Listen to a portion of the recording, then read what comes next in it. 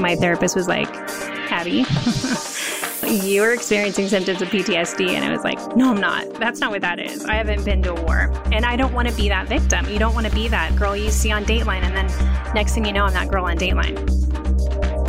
From the sunny palms of Los Angeles, this is Bully Buster, the podcast where Rhonda Orr speaks with guests battling the bully culture.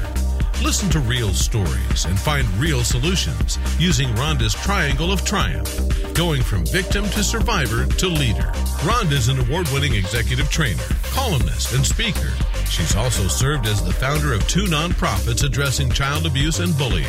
Now, here's Rhonda. Welcome back, moms, to episode 9 of Bully Buster. Today we talk with a woman who is the very definition of power, and yet is also the very needed woman of today. She has empathy and the courage to help others who have suffered. Abby Bolt was, for over 20 years, a wildland firefighter. She started her career on an elite hotshot crew. She continued on, becoming a helicopter repeller, engine captain, and moved up the chain of command to battalion chief.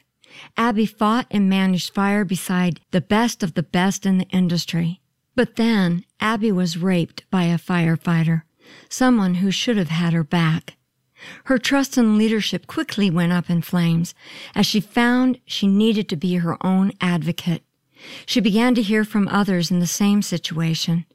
Today she produces 2 podcasts, one to get the word out about mistreatment of employees in the fire service, and a second to celebrate women's achievements. Welcome, Abby. I'm honored to have you on Bully Buster today. It is so nice to be here. I can't tell you how excited I was when, 1, I heard you were doing this, and 2, that you wanted me to be a part of it. I'm so thankful because we have similar stories. My sexual abuse happened as a child. You were sexually assaulted by somebody you were working with. How did he think he could get away with that? I think the way that many people in the professional environment think they can get away with it is culture. I'm sure there are a lot of factors in the moment, things that happen, and he had probably some outside factors to him where he thought that he could get away with it. But I think knowing that the victim is going to be in fear, whether they're a child or an adult, of talking about it is very, very strong. Right. I know things went through my head when I was not handling it well, and I was diagnosed with PTSD. I was about 36. So to have it come out at that particular point, it was overwhelming to even tell anyone because I thought, how could this be happening to me? I'm educated. I'm a corporate executive. I went through the list. This is a very tough subject. I think it's such a fear of the unknown. And there's a fear of the known of what has happened. And when it comes down to reporting it and dealing with the police side, it's the fear of judgment and the fear of bullying. It's really hard for people to understand. You're so afraid of what people are going to say, how they're going to tease you, how it's going to affect you. My biggest situation was I was worried about how it was going to affect other people professionally. Not me, but the other people.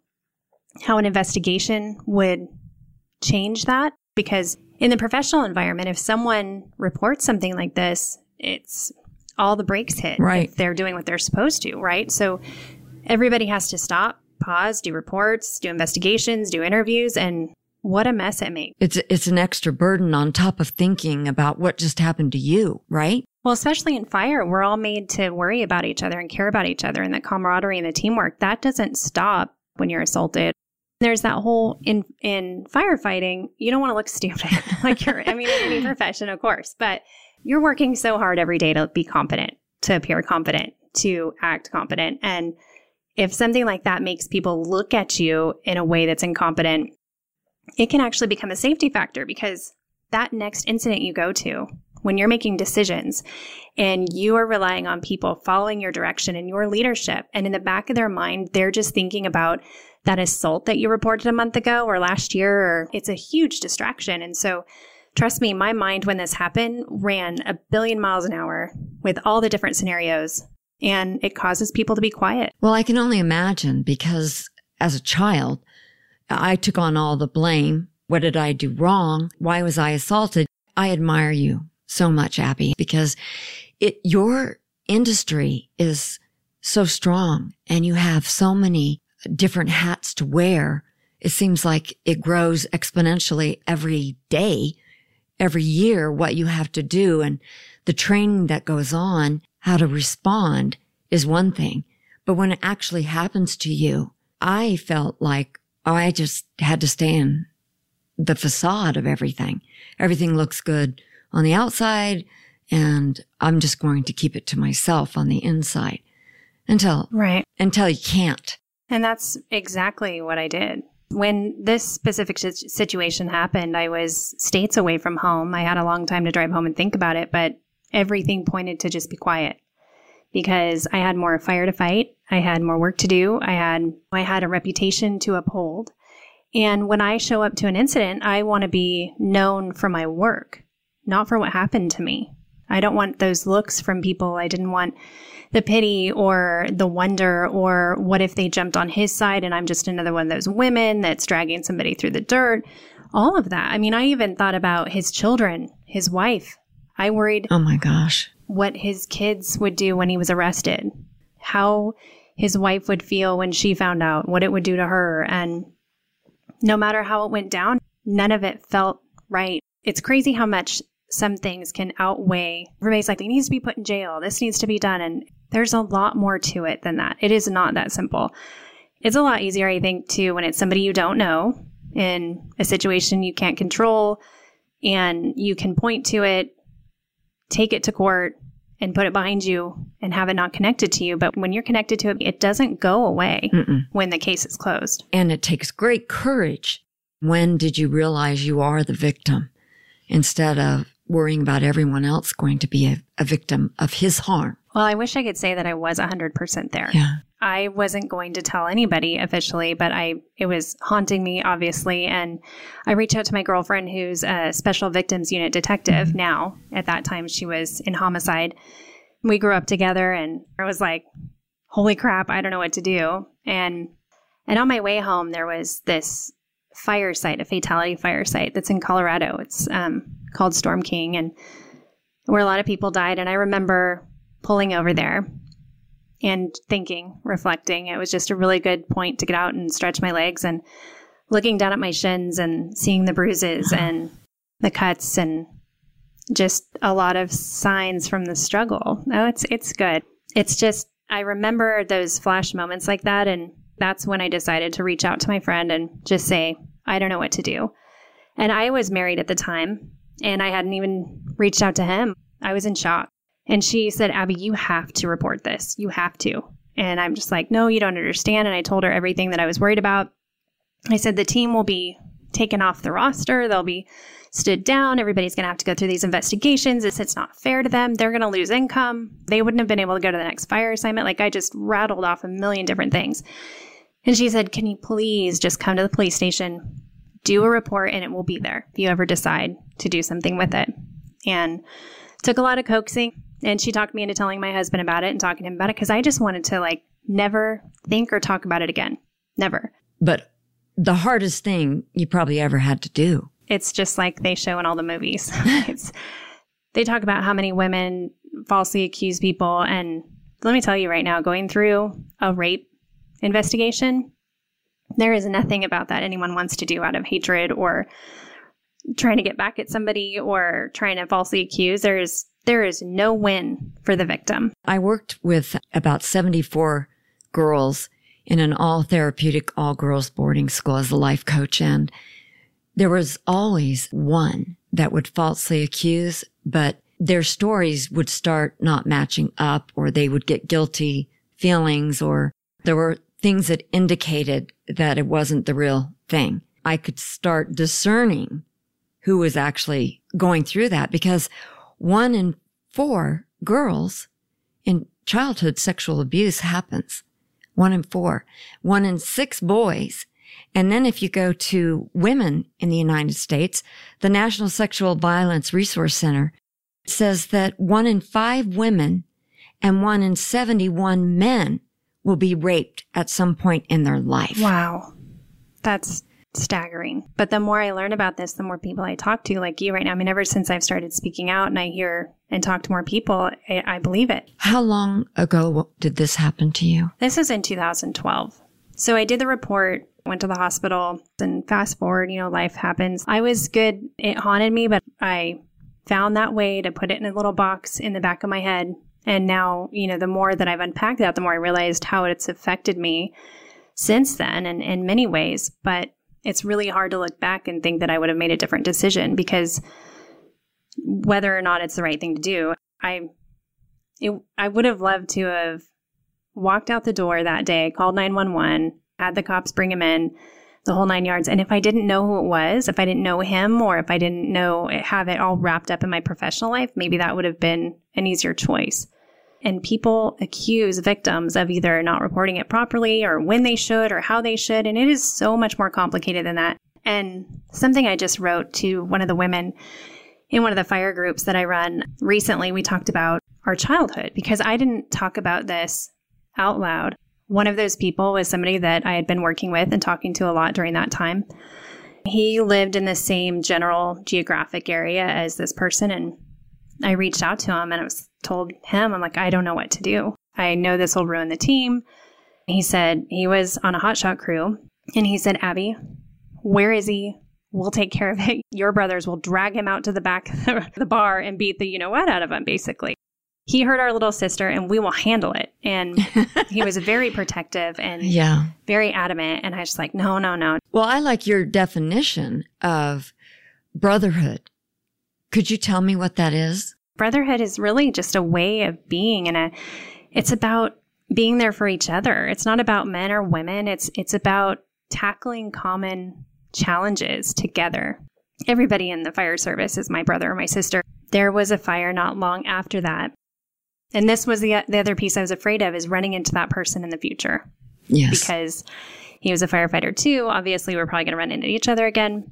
And it happened. I got the memo that he was inbound, and I went into a panic state. And I didn't know that that's how I would react. And I had a panic attack, and one of the guys I was working with was like, what is up? And I go there. I didn't tell him the details. I just said, but there's somebody coming and I don't know what to do. And I don't know what to do. He's coming. And he goes, I'll handle it. He immediately tried to reach out to me, tried to contact me, and it was ruining how I was doing my job. It was one of those effects. It's like how it can really affect you professionally. And he dealt with him and made sure that he stayed away from me during that incident.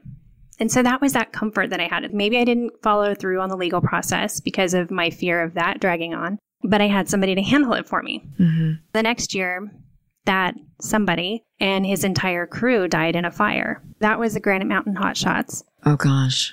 I just had a flash of that's what it's going to be, because we lived in Prescott. So you were in that firefighting situation. Right. I was friends with many of them, and Jesse Steed was one of the captains, and that was my friend that I'd reached out to, and it was kind of my safety rope there of knowing that Jesse and his guys would handle it if I needed him to, probably quicker and swifter than the cops ever could. If I said, like, hey, I need this guy to back off, they would be there. In our work culture, you've got people that can take care of you, and it doesn't need to be a legal issue. My fear was always, I'm going to get shamed for this. They're not going to believe me or believe in me if they see me as I viewed myself, weak and having panic attacks, PTSD. So when you had that kind of support, like, I believe in you, not only do I believe you, but I believe in you. Right. It was more comforting to me and more secure than going the official route was at that time. It's just culturally a way to take care of it, a social way to take care of it. But at the same time, when Granite Mountain died in that fire and Jesse died, it ripped me apart so hard in a way that I didn't know was going to affect me. And people were so shocked. They didn't understand why I was so emotionally affected by that incident. There was something that was hitting me harder. And I didn't realize until later that it was because my emotional safety net was wrapped up in them as my brothers to watch out for me. And when I lost them, I lost that. And it's just a huge loss, I think, to my heart that was deeper than losing friends. I lost the one pillar of support that I leaned on ever since that had happened to me. Were you then victim shamed after that? No, because I still didn't speak up about it. Nobody knew that I was a wreck because of that. Somebody would be like, oh, well, did you have a thing going with somebody on the crew? And it's like, that was the thing, is that if somebody thinks you're so sad about someone dying, you must have had something going on. If it was some dude, that was what annoyed me. You have no idea the emotional connection that I had. It didn't have something to do with like some relationship. I opened up and let somebody know that I was raped and they were going to protect me from that. It's not something you can explain to anyone. And so I packed it up in a box, put it in the back of my mind, packed that back there too. Yeah, I'm good at it. Really good.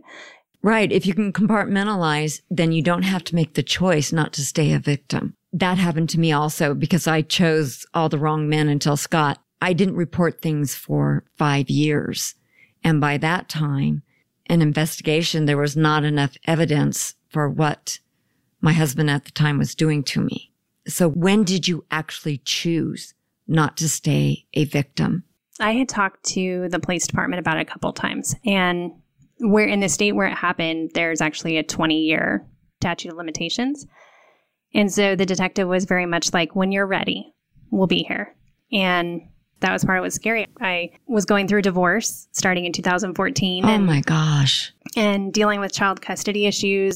I'm really good about standing up for other people, but I don't like standing up for myself. And, I'd rather fight a fight and have people be frustrated at me for fighting a fight for others. But I don't, it's just hard to have it be about you. I didn't want an investigation to be about me. But fast forward through a lot of things that happened. And when PBS NewsHour approached me, someone had mentioned to them that I was dealing with some BS at work. And when that reporter approached me and she started talking to me about it, and she flat out asked me, has anything ever happened? And of course, I just was flooded with emotions. It took quite a while, but after enough conversations with her, and when I realized her honesty and sincerity and the security in talking with her as an investigative reporter, I finally opened up. As I realized that that's what that was going to do, is when I decided to talk about it. Because mind you, at this point, my family didn't know. My mom and dad didn't know. They were going to find out about it on national television. And I know it's terrible, but that's where I let them find out about it. Even though I had done all the interviews. Were they upset that you didn't tell? Well, my dad, of course, one of the reasons I probably didn't talk about it is I was afraid my dad would go seek this person out and hurt him and be in jail himself. Especially when you talk about it on the news or in an open forum like this, you build up so much anxiety and fear that alone rips you apart. And so I finally did that. It was excruciating, and going through the media process sets a whole another realm of PTSD along with it. Did you realize you had PTSD at that point? When I was talking to my therapist, when it was actually like, okay. Because it will take care of you if you don't take care of it. Oh, yeah. A lot of it is built up with so much anxiety that you drag onto yourself. Though I'm trying to remember when the exact time was when my therapist was like, Abby, you're experiencing symptoms of PTSD. And I was like, no, I'm not. That's not what that is. I haven't been to a war. And I don't want to be that victim. You don't want to be that girl you see on Dateline. And then next thing you know, I'm that girl on Dateline. A lot of people don't even realize that they have a choice to choose not to stay a victim. And that's the most courageous choice.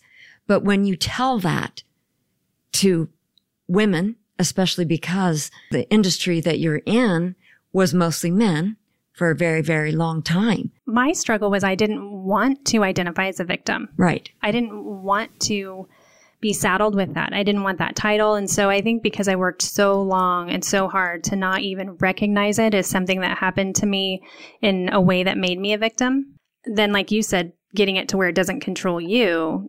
I've definitely been on some ups and downs with that, trying to, one, accept that I am, and talking to it about it with a reporter is, one of the most blatant and blunt ways to do it, because they ask you some really hard upfront questions. And I knew that if I was going to go through all that, it was going to count for something, not just about Abby Bolt, not just about what happened to her, but about how I could help other people. So I was talking about that fear when, I was waiting for the news interview to drop on TV, and they can't send you a copy of it beforehand, and you don't really know what it's going to be. I literally was sitting there in a ball at my boyfriend's house down south and terrified of when this would hit. And the producer sent me a link as soon as it was released, and I watched it. And of course, I'm just bawling. Tears are streaming down my face, and I'm so worried about what all my colleagues are going to think and say. And let me tell you, my phone started binging off the hook with texts, and Messenger and Facebook started blowing up. I had so many people reach out with so much support and nothing negative. I was shocked. That's the hardest thing. People I didn't even know remembered me would reach out. I'm sorry, it chokes me up right now because it was the opposite effect of what I thought it was going to be. I was so afraid because I'd watched so many people be judged for speaking up or be judged for claiming they're being harassed or assaulted or, because I was talking about harassment from an entire government agency. So it was much bigger than just this assault situation. It was many other things. Of course, that was what they really focused it on. But it was about many other things. And I had people reaching out to me that I didn't even know noticed me. And they would be like, Abby, I worked with you on this fire in Arizona or in Washington on, they remembered the fire season, the name of the fire. They remembered me. And they're like, you were so great. And thank you so much for being so good to us. And I was a mess. I'm still a mess when I start thinking about it because I was so afraid of all the hate that was going to come from it. Like people calling me out in a negative way, like you see happen on social media so much. Did you go through EMDR? I haven't yet. It's been on the docket, but I'm still dealing with the case, and the investigator and the attorney, they want me to hold off if possible because EMDR is so effective that it will kind of make it difficult for you to recall things properly in an investigation. That's true. Mm-hmm. You can't disassociate anymore as well because it's relieved. I've gone through EMDR. It's such a relief. And we have something we call a triangle of triumph. So on one side is the victim. And we teach that you have to grieve. You have to go through the 5 stages. And that's on the left-hand side of the triangle. And you also have to make the choice to not stay a victim anymore. Once you make that decision, you're put over to the right-hand side of the triangle, and that's survivor. But people would say to me, oh, you're such a survivor. But it didn't mean anything to me. It just felt like I was existing, putting one foot in front of the other, and I was a single mom of a baby. I thought, this isn't doing anything for me. I don't want to be patted on the back for just being alive. And so I came up with, that's the journey. That's where you define yourself before other people do, because bullies want to define you. That's how they control you. And that's how this man defined you in the very first place, because he thought he could manipulate you. You were a huge leader already at that time, right? Right. I was working with somebody that, I talked about in the PBS and the Dateline piece. I was working for a leader that was a total textbook bully. Being sexually assaulted the way that you were at work, to me, is just such a courageous step to go forward. You talk about women and daughters and all of that. And I think that I could talk to you for hours, of course, about all this as a gal who has a strong mother, and I have sisters, and nothing warms my heart more than working with young girls who then look up to you and want to be just like you and be in the fire service. But the way that we bring our girls up will determine what they'll do in these situations. There was the haunt of the professional piece. But then there was the haunt of the parental piece. There was the haunt of childhood. Every little thing my mom or dad had said to me my entire life was flashing in my mind, and what they would think and what they would worry about, or what they would, you go through your whole life as, a little girl, and they didn't mean us any harm. But when something happens to another little girl, they're like, well, what did she do to deserve that? Or, well, look what she was wearing, or look how she was behaving. Victim shaming. Yeah, they didn't mean to damage us. Yeah, they don't mean to damage us with that, but you're darn right they do. And that was probably the big reason why I didn't tell them, because no matter how right I behaved, how professional I was, how great I was, you still go back to that little girl mode and listen to what your parents say and worry. And I just told somebody about this the other day. She reached out to me because she was having issues with her dad and what he was telling her, like how to behave on a fire crew and how she should wear her clothes looser to make sure that she doesn't give off the wrong idea and all this stuff. And that makes me so angry. They're strict parents, and they wanted us girls to be respected. I notice you have the not me program, and I want to ask you about that. But they have started to be much more blunt about talking about things and reporting things. And it's talk. You need to talk about suicide. If you don't talk about it, it's more likely to happen. Those are the statistics. But giving permission to girls, they're not responsible for the behavior of a boy. I still have trouble accepting that. We're trained. Yes, because I still have that feeling. If I walk down a dark alley and I make myself vulnerable, no, it's not my fault if somebody hurts me, but I could choose a different alley. That comes back to everything that we have. So we put that into this victim shaming within ourselves because we narrow it down to something like that. And where it's not true, they're still not allowed to attack you. They're still not allowed to do that to you or to catcall you or to do any of that stuff. But it is so hard because, like you said, it's the culture and it's where we're at. And that the whole Me Too thing, when that started rolling out, it hit me hard. I started reading more and more posts. I started ignoring posts because I didn't want to hear about it, because I didn't want to relate to it. I didn't want to associate with it because I'm like, oh my God, I'm just like her. I would read an experience and think, oh my God, me too. And I didn't want to think that. I don't even want to get on the train of fashion. I felt exactly the same way because to me, some people were reporting things like I was patted on the butt. And yes, that's not good. You shouldn't have that happen, but it is not like being raped. Right. I felt like it was a fashion trend and it was making me mad because everybody felt like they had to be in on it to be trendy. And I said, this is not a trend. This is cultural horror. This is a horror story. Well, and I was still on the point of not wanting to ever give myself a victim title or ever wanting to accept that I was or accept that it happened. I didn't call it rape. I just couldn't say it. It was during a therapy session where she's like, Gabby, gosh dang it. This is what happened to you. And I just kept saying, finally I said assault and then sexual assault. And then I just did not want to embrace it. It was a part of that compartmentalizing. I was able to just put it out of my head and pretend like it wasn't there. But the Me Too thing was really hard because that made me, even if it was in my brain had a little hashtag Me Too within it. It was me jumping on that victim bandwagon with everybody else who had ever been hurt in the world. And I'm like, no, that's not me. I don't get hurt. I am too strong for that. I don't tolerate that. Talking to the reporter, and that's when they started doing that piece. And the more I talked to her and the more that I thought about it and realized that, okay, if I do talk about what happened to me and if I do embrace this, look at how many other people it's going to help. And I finally accepted it. I was like, okay, because you know what? You're right. And Liz Flock that did the report from PBS, she's an amazing woman, an amazing writer. She helped me see that, and I appreciate PBS so much. They were really great. And so was NBC Dateline. That producer was amazing. And they helped me see how many people I would be helping. It was true because then afterwards, the amount of people that reached out to me, whether they were sharing their story with me or asking for advice or just saying thank you. And the men who reached out to me from the fire service and from other places to say, I never realized. I think when you become a victim, especially of something like rape, that it starts to become your mission in life to say no more.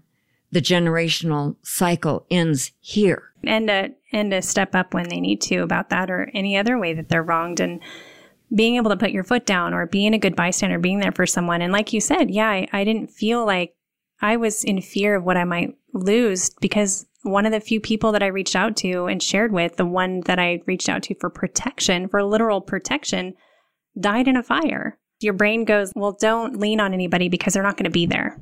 I didn't want people that I love or that love me to know because I didn't want that look in their eyes. I understand. You didn't want to be the victim.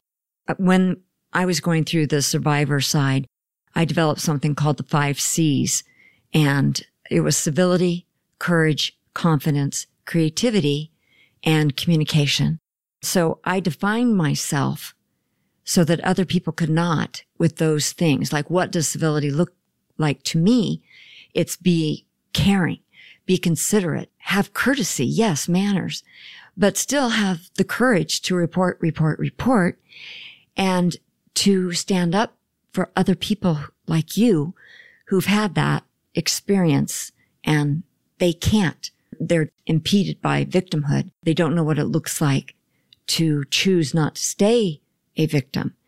And then to do something with your creativity, it looks like you did your podcast. Is that when you decided that this was where you were going to use your creativity and your communication skills to really set your mission up for other people? When I took a stand against my employer, and sharing this story was just a piece of that. I didn't want it to all be dark, and I didn't want it to all be sad. So that's why I started 2 podcasts.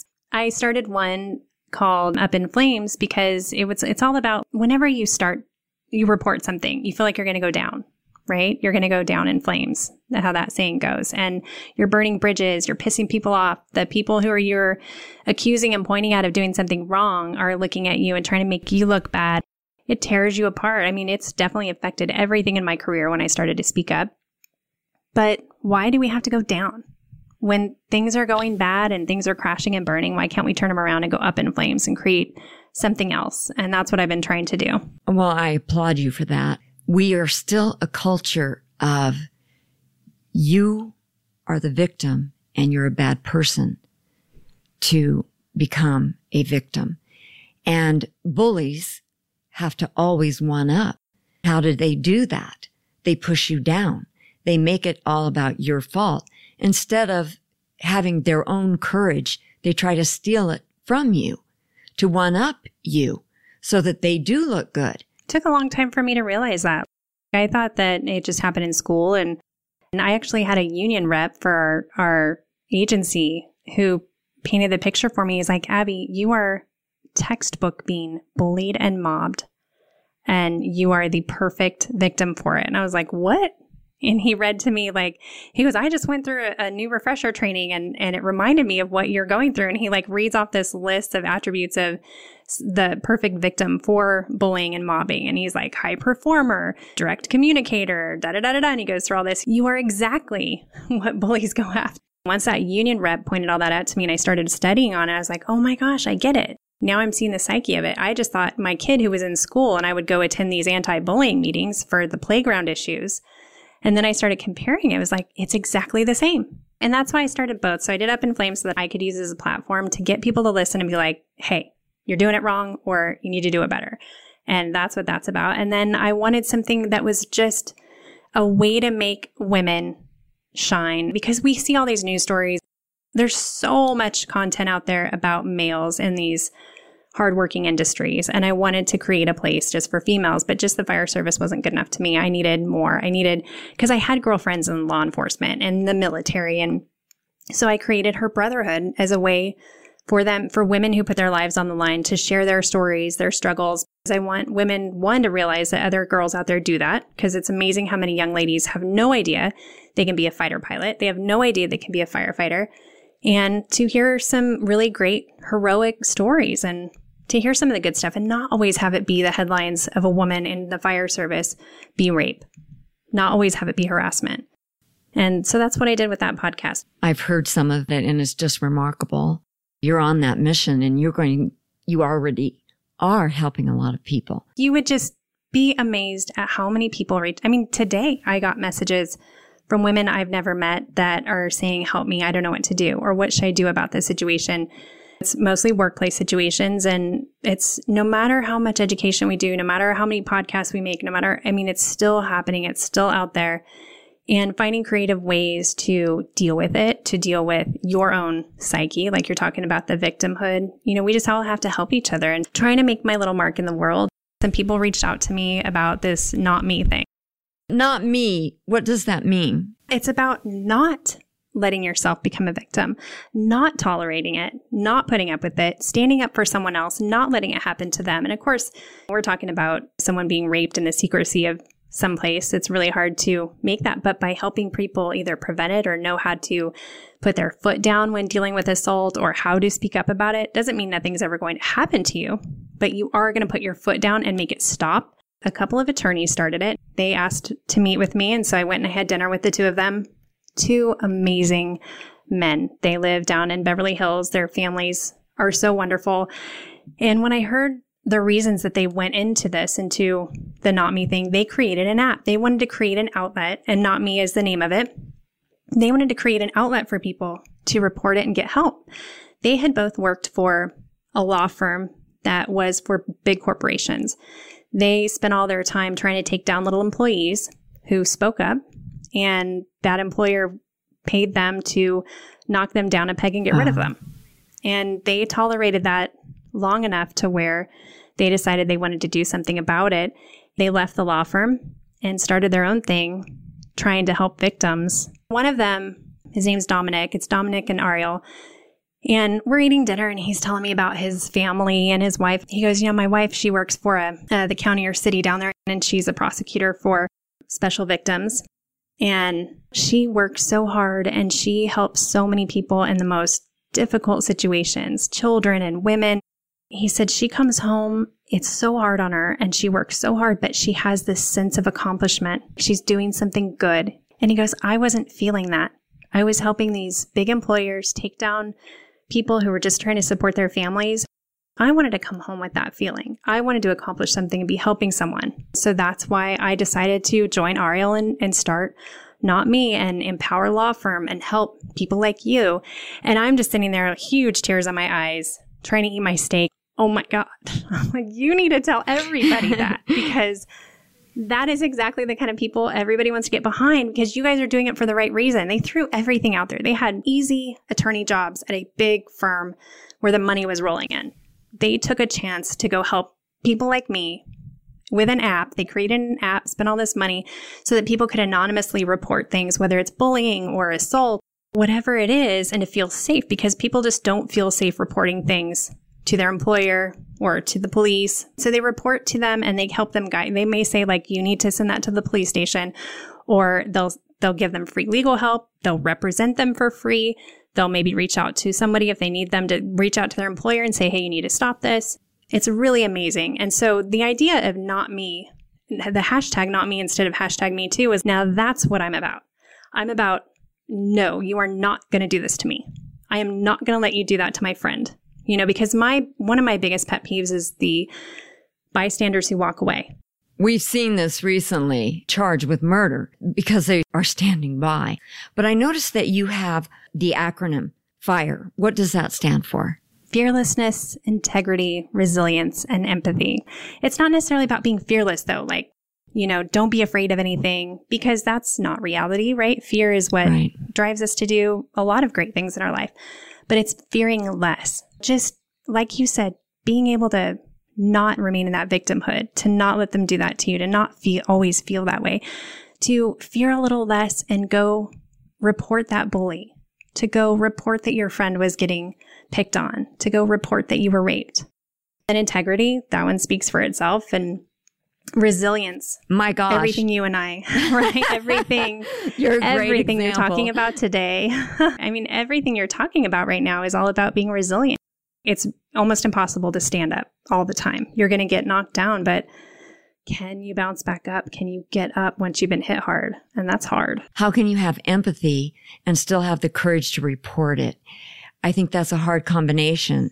And it is true. Victims are often the most sensitive people, the most caring, the most considerate, people who really actually love other people. When I was assaulted, what was haunting me was the empathy that I had for other people I was working with. I even had empathy for my attacker's wife, because I didn't want her to have to deal with all of it. You're a good person. I want to talk about empathy, because when we talk about suicide prevention and I've been on the critical incident stress management teams and the suicide prevention groups and response groups. And we're in this culture now, we're pushing through to where we're helping everybody understand how others are feeling and to be more empathetic. So the people that are going to pick on you the most for speaking up or pick on you the most for being a victim, they're going to be ones that aren't empathetic. They have no idea what it's like to be in your shoes. So it's all about stepping into someone else's boots,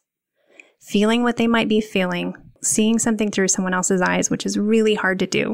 But before you judge someone and think, how could she go to the police with that? How could she be on the stand doing that? How could she file that report or that complaint? Why would that person do that? You have to put yourself in their boots for a minute and try to see through their eyes, or you're not going to understand. And people that don't have empathy, it's because they refuse to do that. I've been guilty of it. Everybody's guilty of it all the time. But yes. I just want to talk a little bit more about it to get people to do it a little more often. I think it's a great platform. How do you lead the final part of the triangle? Your triumph over tragedy. I love that phrase too. So what is your final message to moms with daughters and sons? Oh, man. Not cry when you ask me that. Because I mean, immediately my son's face and my niece's faces are just like blinking lights in my head right now. Teach them to be strong and teach them it's okay to be weak. That is perfect. Abby, I appreciate you so much for coming on board and having this difficult conversation with me. You are such an asset to our culture, and I'm thankful for what you have been able to choose not to stay a victim and go through the survivor stage. And now you're leading, and you've been inspiring to me. Thank you very much. Well, I thank both you and your husband, Scott, for what you guys are doing. You're both doing some really great things, meeting and introducing some really great people and concepts, and you both are a blessing. So thank you for that. My takeaways from talking with Abby Bolt are how she, a woman serving as a leader in the high-risk wildland firefighting service, decided to not stay a victim by, number one, realizing she was a victim, and rape was certainly not her choice. She is making the courageous decision to report it. She chose not to stay in denial. So many others who haven't experienced the damaging effects of being a rape victim would have been happy to have it swept under the rug. Number two, having the confidence, while still experiencing PTSD, to report her rape. Going on national TV with PBS NewsHour and NBC's Dateline took a lot of courage. Abby kept her empathetic nature and dismissed those who cannot stand in her firefighting boots. Number three, she created her 2 podcasts, Up in Flames and Her Brotherhood, to get her message out. She's helped so many women and men in the wildland firefighting community who needed her inspiration and guidance. Learn more about Abby Bolt at our website, bullybuster.us/Abby. Thank you for joining me on Bullybuster. You may find so much more information on my website, bullybuster.us, and that's where you can contact me about speaking to your group. I'd love to meet you. Until next time, let's build civility for a new generation. Go to Rhonda's website, bullybuster.us, to subscribe so you won't miss an episode. That's also where you'll find information about having Rhonda speak at your event or school. It's all at bullybuster.us.